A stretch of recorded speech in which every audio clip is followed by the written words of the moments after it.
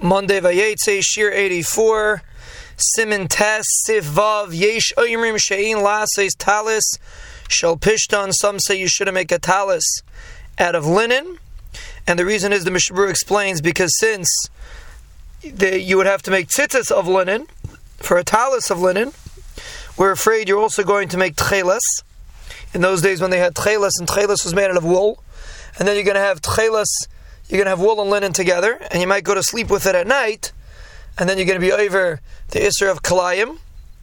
So some say that therefore Chazal said you shouldn't make a talis of Pishtan at all.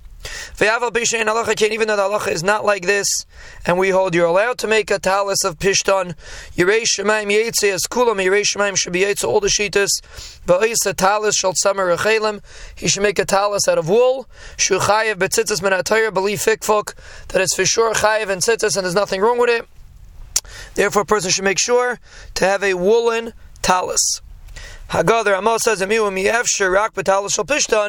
you only have a linen talis, mutav shias talis shel pishtan v'tzitzis shel pishtan mishe yispatel b'mitzvahs tzitzis.